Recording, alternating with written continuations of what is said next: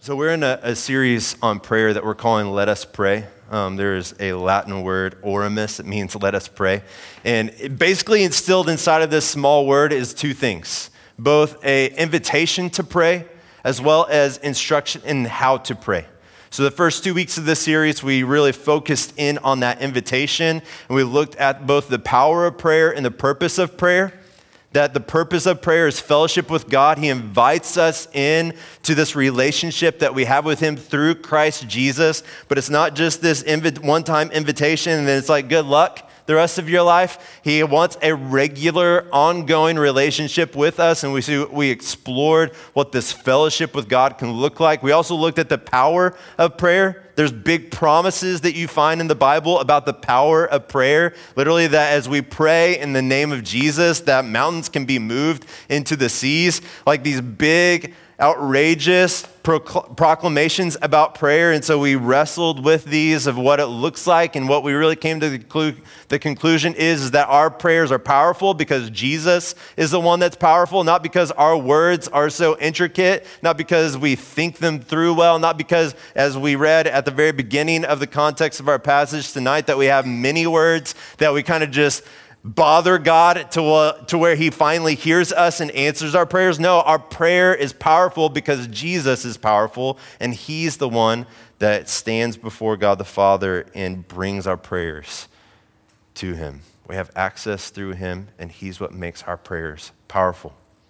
2 weeks ago, we looked at the very beginnings of the instruction of how to pray. So we looked at the address, our Father who is in heaven, this invitation for us to stop and to pause and think and reflect on this God that we're going to talk with, the relationship that we have with him, the things that he has done in order for us to have that relationship with him. We pause, we think, we reflect before we move into prayer. And then we looked at the first petition, which is your name be honored as holy. That we long for, that we pray that God would be worshiped as he deserves. That worship would consume not just us as a church, not just us as his people, but then it would filter out into our society and it would seep into the crevices of our world and that it would transform our cities, our neighborhoods, our country, and far beyond as we take the gospel to the ends of the earth. And then tonight, we're going to look at the second and third petition, which are your kingdom come, your will be done on earth as it is in heaven. All right, now here's kind of what I want us to think. Here's sort of like the framework for where we're headed, all right? These petitions, they are confrontations to many of the ideas that we have about Christianity, all right? They confront the idea that Christianity is just an afterlife faith and not an all-of-life faith, all right?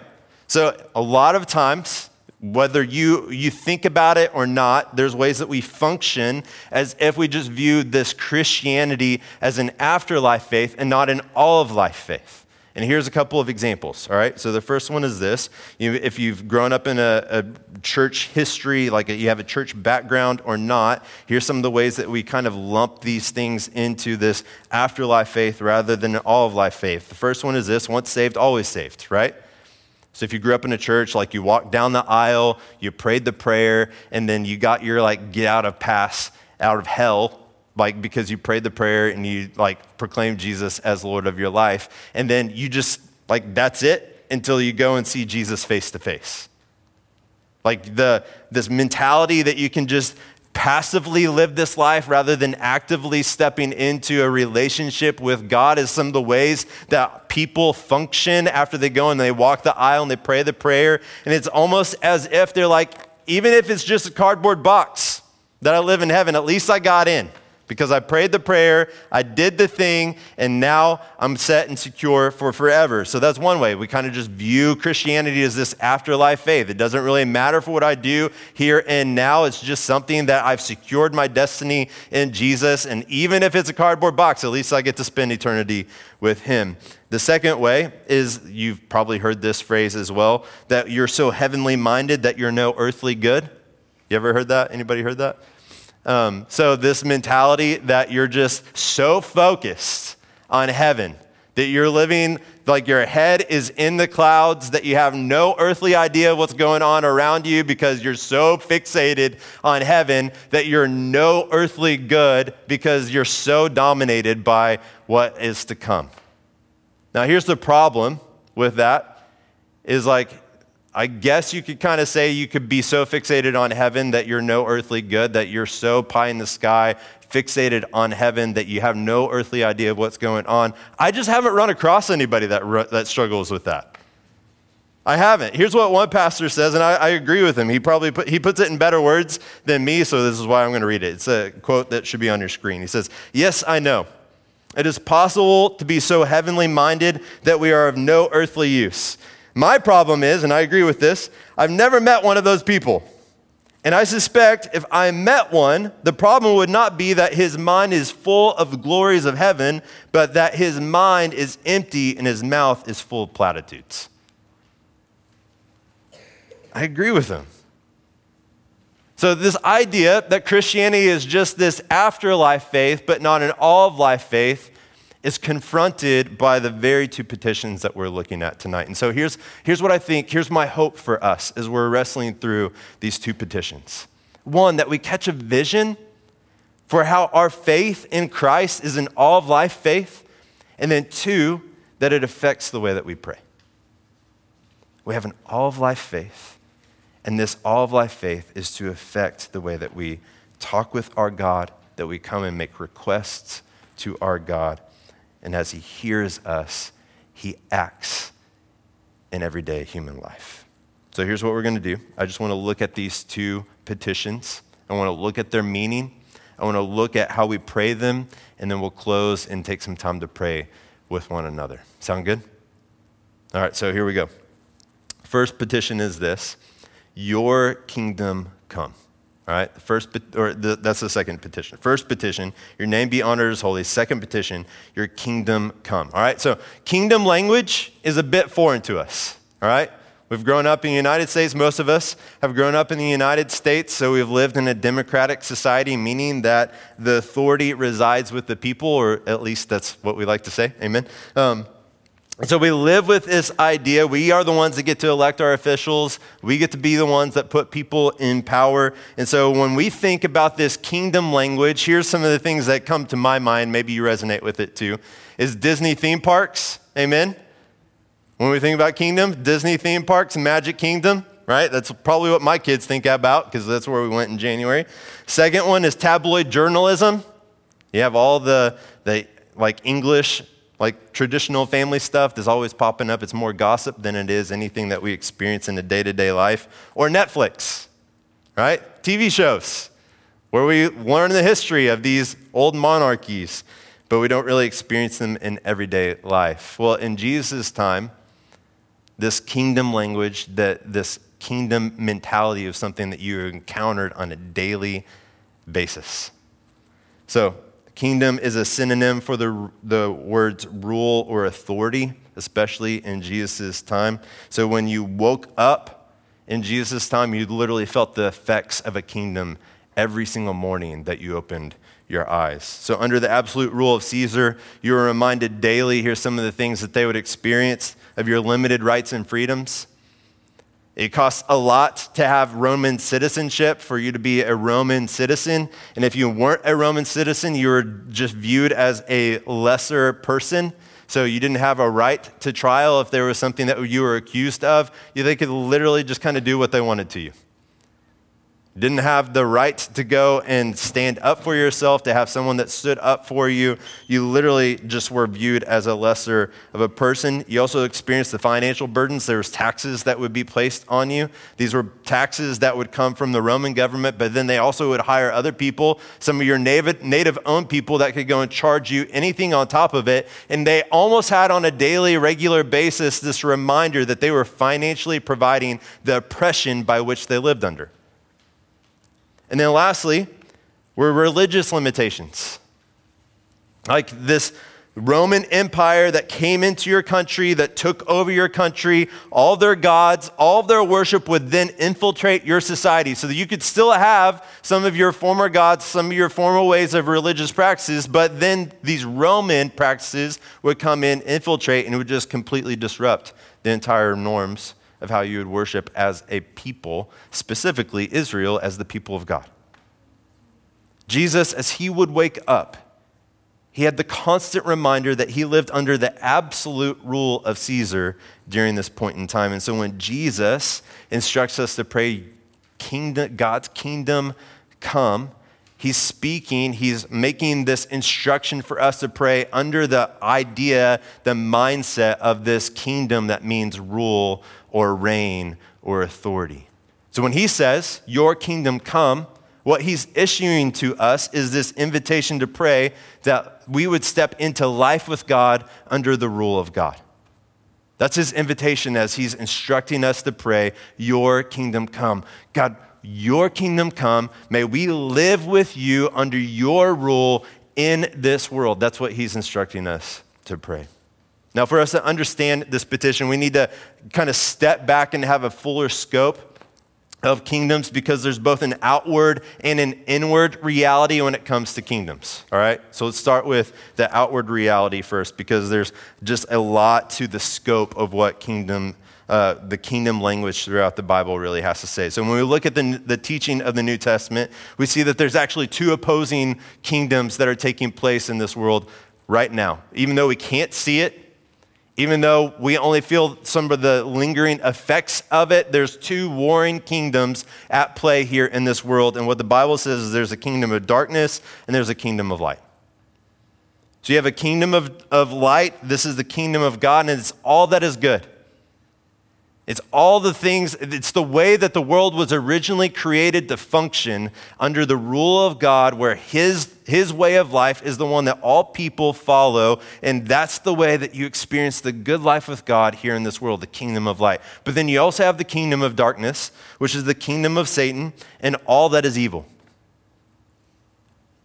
And so before creation, Satan and his angels, they rejected God's rule. Satan was an angel. He was with God. There were also angels that were with him. They all rejected God's rule, and so God cast them out of his presence.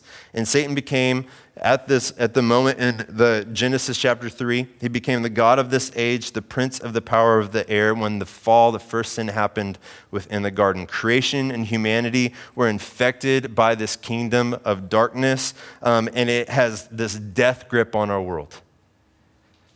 You look throughout what Jesus says about this kingdom, you also feel the effects of it in our current world, and it's just this constant lingering thing. We struggle, we can't see it. There's not this physical castle. There's not this person with a crown that's sitting on a throne, but we feel the effects of this, y'all.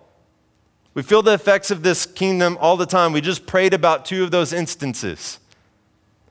This idea that there's school shootings that take place with little innocent kids that can't protect themselves, that you have horrific reports in one of the largest religious denominations in our country, over 700 different accounts of evil, wicked things that have happened in the life of the church. These are things that you experience under the kingdom of darkness.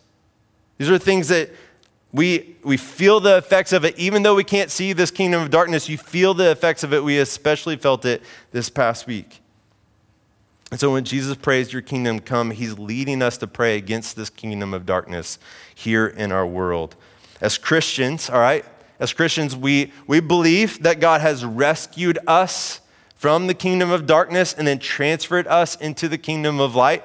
And as a response to that, there's like this way that as we are the salt and the light of the world, that as we are the light of the world, we expose this darkness in our world. We've come and we've submitted to this light, and so light exposes the darkness. It exposes the things that's hidden in the darkness. And so as those that are the light of the world, we expose the darkness around us as we're the salt of the earth. We also preserve, right? Like we step into the crevices and the brokenness of our world, and we preserve the goodness that God has created within this world. And so as we do this, we're this new creation that's created for good works. We are people that step into this brokenness. He's made us the agents of his love, the agents of his kingdom. We're the ambassadors that go and proclaim this good news about what Jesus has done by bringing this kingdom of light into this kingdom of darkness. And we know that this kingdom of light is going to dominate, it's going to overcome this kingdom of darkness. And so we're stepping in because we want to see this kingdom of light continue to be furthered here in this world. And so our chief work from what we see here, what Jesus is instructing us when he says that we are to pray, your kingdom come, is that the chief purpose for us, the chief way that we step into this is our prayer. As the people that have been transferred from the kingdom of darkness into the kingdom of light, the way that we really step into this war is we pray. We're the people that pray.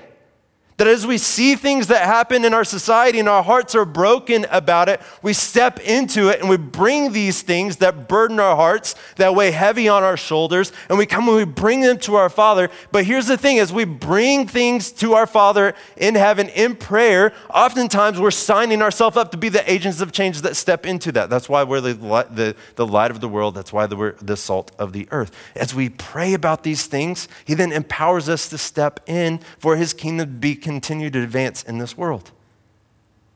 So look, we're to pray your kingdom come so that we can see God's hand stretched out in the outward realities of things that are taking place in our world. But there's also an inward reality that I think Jesus is getting at here as well. All right, here's what I mean. All right, Dallas Willard says that each of us, Dallas Willard, he's passed away about within the last 5 years, Christian philosopher, says that each of us has our own kingdoms and queendoms, all right? So when God created us and this world, he created us in his image. And one of the ways that he created us in his image is that we were created with this mentality that God himself has to rule and express dominion over his creation. All right, so here's what Genesis 1:26 has to say. Then God said, let us make man in our image, according to our likeness. They will rule the fish of the sea, the birds of the sky, the livestock, the whole earth, and the creatures that crawl on the earth. So look, what this passage is telling us that in likeness to him, God created us with this instinct to rule, to express dominion, to make things, to cultivate things from the creation that God spoke into existence, to be fruitful and to multiply. And this was an entrusted dominion to us. God entrusted this dominion over his creation to us as a further expression of his rule over us as our creator. And just as Satan rejected God's rule, so did we in Genesis chapter 3. See, we succumbed to the lie that life is better under self-rule than God's rule. We believe that it would be better for us to have the authority to self-govern in this world, in this life that God has given us, rather than to live under the rule of God himself. And so we did this thinking that it would produce freedom, but what actually produced was this bondage and enslavement that we have not been able to get rid of since the very first moment of stepping into sin. And we can't look at Adam and Eve and be like, well, you ruined it for all of us, because look, all of us are no different. If we were in Adam and Eve's shoes, we would have done the exact same thing.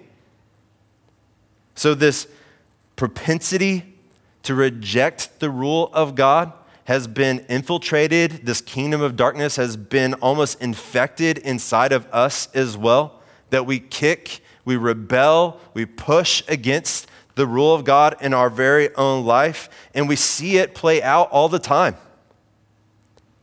We have this desire to build our own kingdoms and these own queendoms, and we try to think and we try to move forward under our own self-rule. We try to function by our own sexual ethic. We try to function by who we should socially tolerate and who we shouldn't socially tolerate. We do this with even our own career choices, where we just think and make decisions on our own, and we don't even begin to place ideas about God's rule over our life and how that affects even the way that we make career decisions.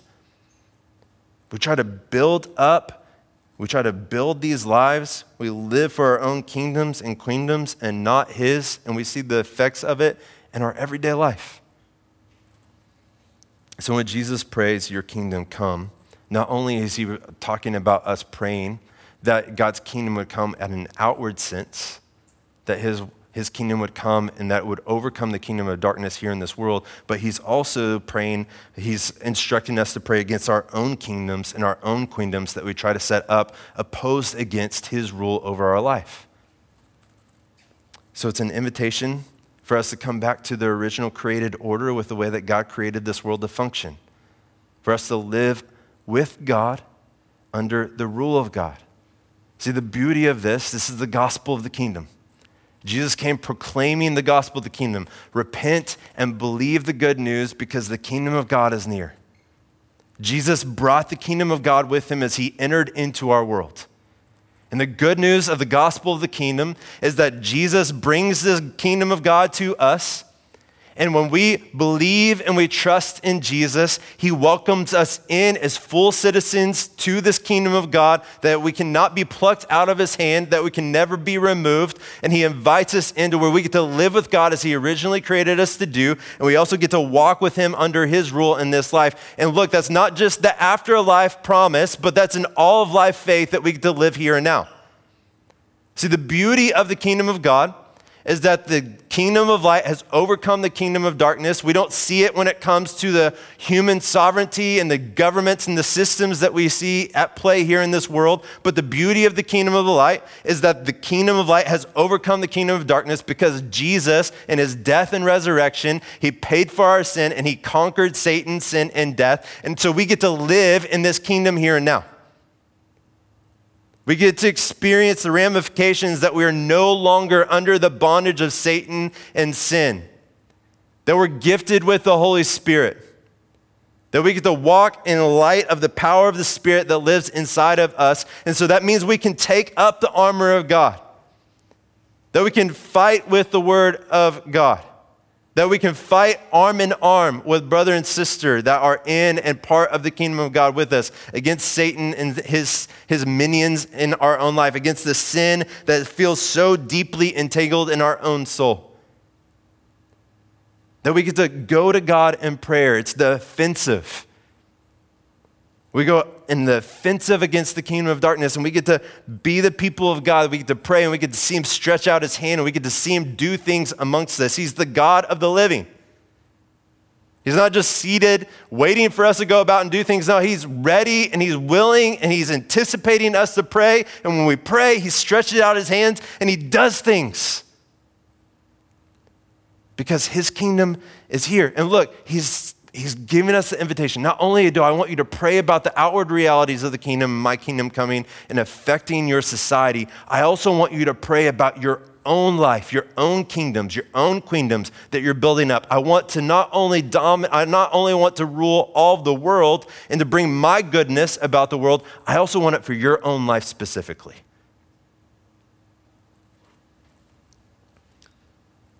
He wants it to affect our family decisions. He wants it to affect our career decisions. He wants it to affect our relationship decisions. He wants it to affect our neighborhood decisions. He wants his kingdom, his rule over all of the world and over our life to be so deep that his blessings are overpouring. So look, that's his invitation.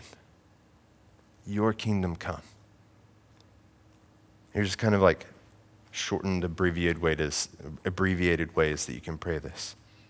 Inwardly, God, further your rule in my life. God, I see my sinful tendencies. God, I see the ways that I'm prone to seek to live under my own self-governing rule, and I see the ways that's damaged my life. I see that the ways that it's just rather than give me the freedom that I thought it was going to bring, it's actually entangled me deeper in my own sin. Your ways are better than my ways, God, so would you rule my life? This is what Jesus is inviting us to pray. Then outwardly, God, further your rule in our world. God, I see the effects of the kingdom of darkness around us. It feels heavy on me. So Lord, would you come, and as the gospel is spread throughout our society, as it's spread throughout our country, as the gospel is taken to the ends of the earth, would you come and would you bring your rule? Would you affect our systems? Would you affect our society? Would we be the people that you've called us to be, that we step in, that we live in all of life faith? And so that means we go and we take our faith into our society, and we're this positive means of advancing your kingdom here. Oh God, advance. Rule our world. It's a missional prayer.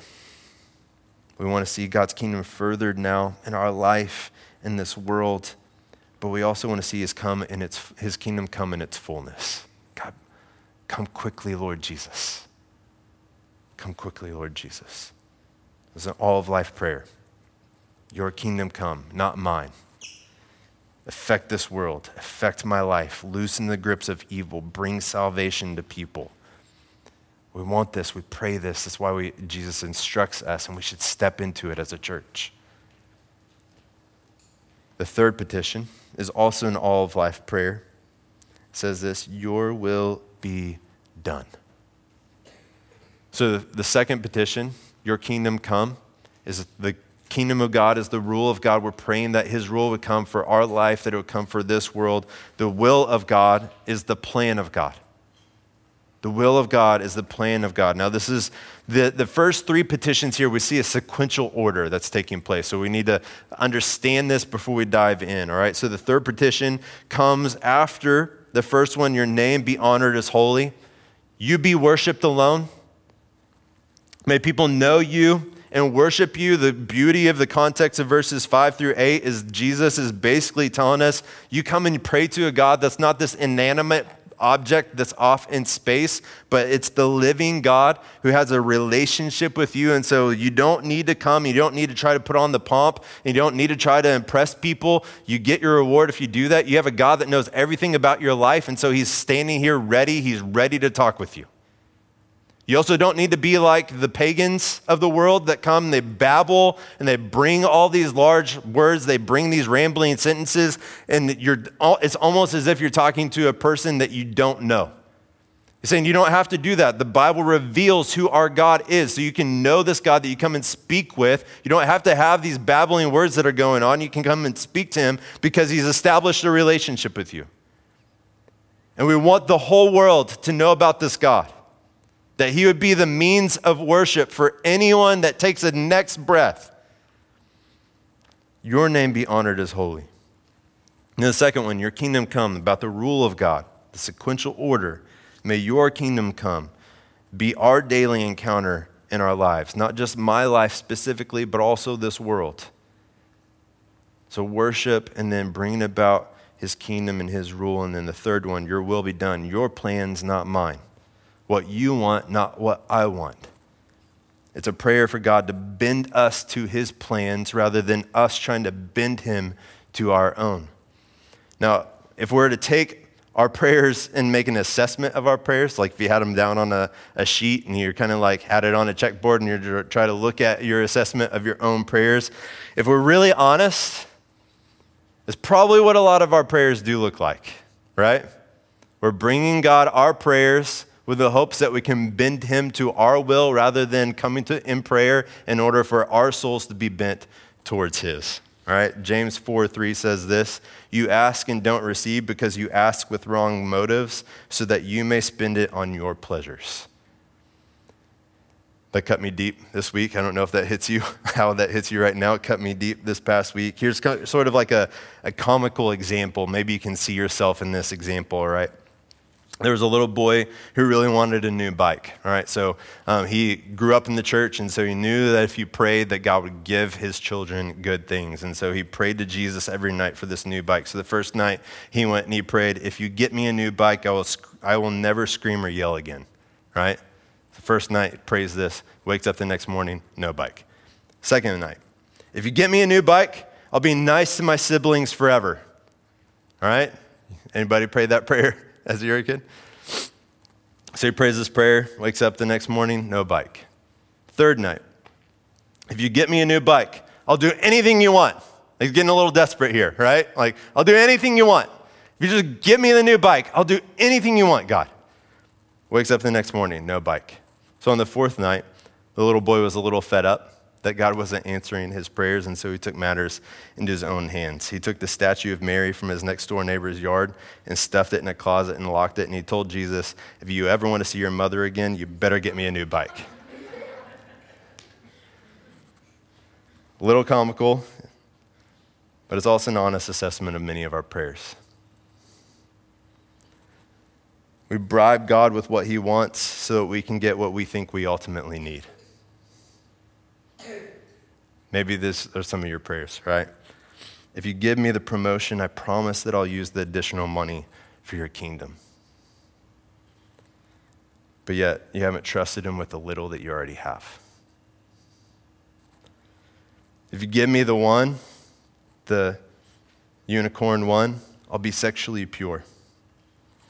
As if it's just a switch to be flipped. If you bless us with a child, we'll raise that child to love you and fear you, as if you can teach them to do something that you don't practice yourself. We ask for good things, but for our own purposes, and try to persuade God with what we think he wants. And our prayers seek to bend God to our will rather than us going to God asking that he would bend our will to his. So look, your will be done is not only a request for God's plans over our plans. Here's the gospel redemptive part of this, all right? It's a prayer for God to transform us. It's a prayer where we come, we say, your will be done. Your plans over my plans, what you want over I want, but it's a prayer for transformation, and we see this in Romans chapter 12, verses 1 through 2. You probably have heard these verses before. I'll read them just so we can get reacquainted with them. It says this, therefore, brothers and sisters, in view of the mercies of God, I urge you to present your bodies as a living sacrifice, holy and pleasing to God. This is your true worship. Do not be conformed to this age, but be transformed by the renewing of your mind, so that you may discern what is the good, pleasing, and perfect what? Will of God. So look, the reason we don't pray your will be done is because we struggle to believe the truths and the realities of this passage, isn't it? We look and we see in verse 1 the mercies of God. And if you're like me, sometime you think, well, his mercies must run out. I probably went too far this last time. It feels like he's had to forgive me for this singular sin in my life over and over and over again, and I'm coming and I'm bringing the same thing again, and surely his mercies are running out for me. Or you come where you read about his will that is good and pleasing and perfect, and you look at the struggles in your life, you look at the hardships, and you're like, man, I don't know if it's as good, his plan for me is as good as the one that I have for myself. Like our culture disciples us, and so we think about the bigger homes, we think about the fuller schedules, we think about the earthly luxuries, and it's like, I don't know if God's plans are better for me than that. These empty promises that we know when we get into these things ultimately don't fulfill us, but we continue to come back to them over and over and over again because we just don't know.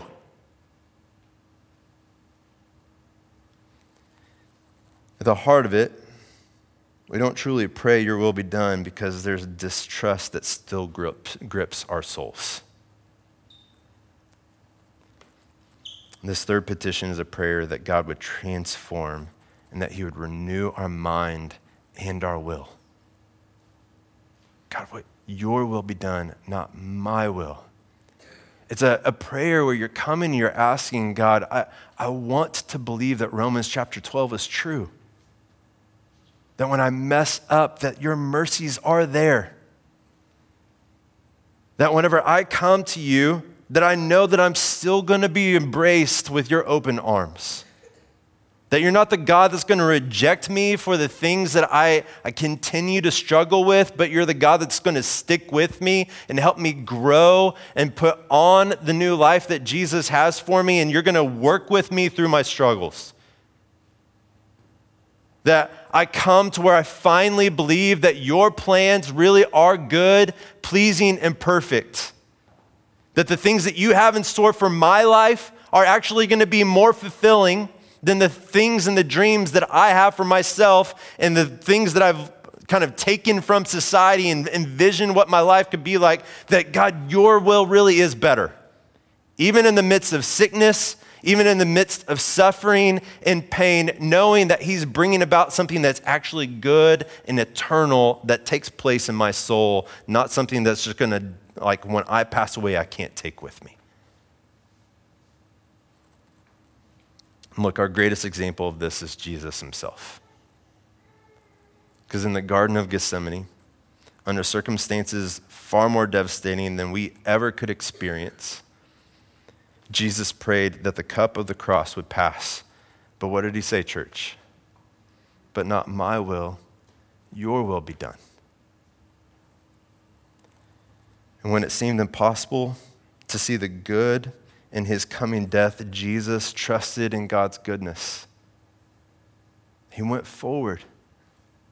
He went through with it because he knew, he trusted, he believed Romans 12, that God's good, pleasing, and perfect will was what was best for him. But look, it was also best for us. He knew the mission.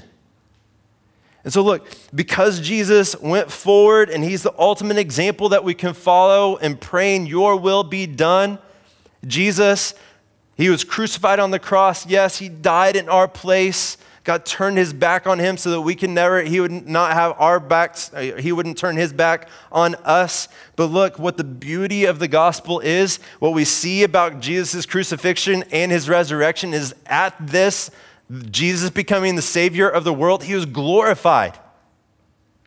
He's the one by whom every person comes to faith in God. A restored relationship with the Father himself only happens through Jesus. He's glorified.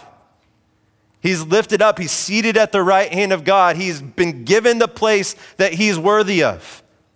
He's glorified. But look, for us, it means our salvation. At the hands of Jesus, going and being our example, and your will be done, not only did he get glory, but we also got relationship. He gave us everything. All of his perfection, all of his goodness, all of his Holy Spirit who's come and dwelt inside of us. He's given it all. The blessings of heaven are ours because Jesus is our example. Your will be done, not mine. So look, here's a couple of ways that you can pray this, all right? First, God, fulfill your plans for me, for my life. Don't give me my own. Fulfill your plans for my life, not mine.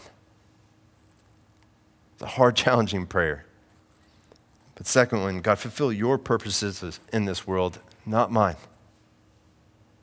The things that I think are best, scrap those. I pray for your will to be done in this world.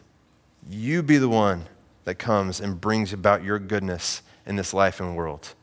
But then look, you're also praying this transformation. If it's really hard for you to come and to say those things, if there's disbelief that's still gripping your soul, you come and you pray, conform my mind to the pattern of heaven and not this world, God. Renew me. I need renewal. I come to you because you're the only one that can do it. Move me to trust in you as in your will as good, pleasing, and perfect, and not the empty promises of this earth. God, change me. This is a struggle for me. You can be honest with him. You can come and you can bring these things to him. You can say, your will be done, not my own. I struggle with this, God. Change me. Renew me. It's hard, but it is life-changing, all right? So the second and third petition.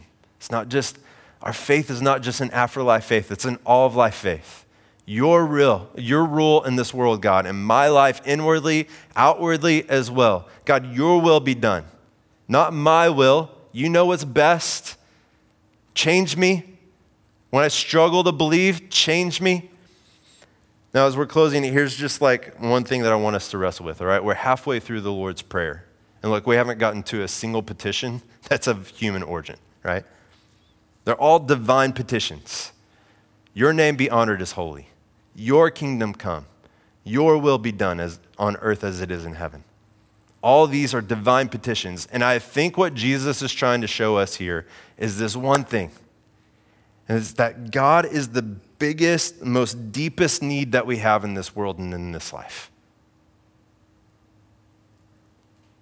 Before we even get to our physical needs, before we even get to our own relational issues, before we even get to our physical safety, all these things that we regularly come to God and pray about, Jesus brings three things specifically that are all about God and nothing about us. And he's pointing and he's showing us that it's actually God that's the most deepest and most important need that you have in your life. And so look, the Lord's Prayer is also an invitation. It's not just this instruction for us and how we're to pray. It's also an invitation for us to come and live in this relationship with a good and glorious God. Jesus, it's almost as if he's telling us, like, look, God's inviting you back in. This life with God that you're created for, under the rule of God, he's inviting you in. So come talk with him. Come speak with him. Come walk with him. He's ready with open arms to embrace you and to walk with you through this life. And such life is provided to you through his Son. So look, whether it's the first time or it feels like the umpteenth time, you come back, you come into the Father's embrace and you receive him through the divine petitions. Your name be honored as holy. Your kingdom come. Your will be done on earth as it is in heaven. You're my deepest need, God. Let's do that now. Let's go ahead and pray.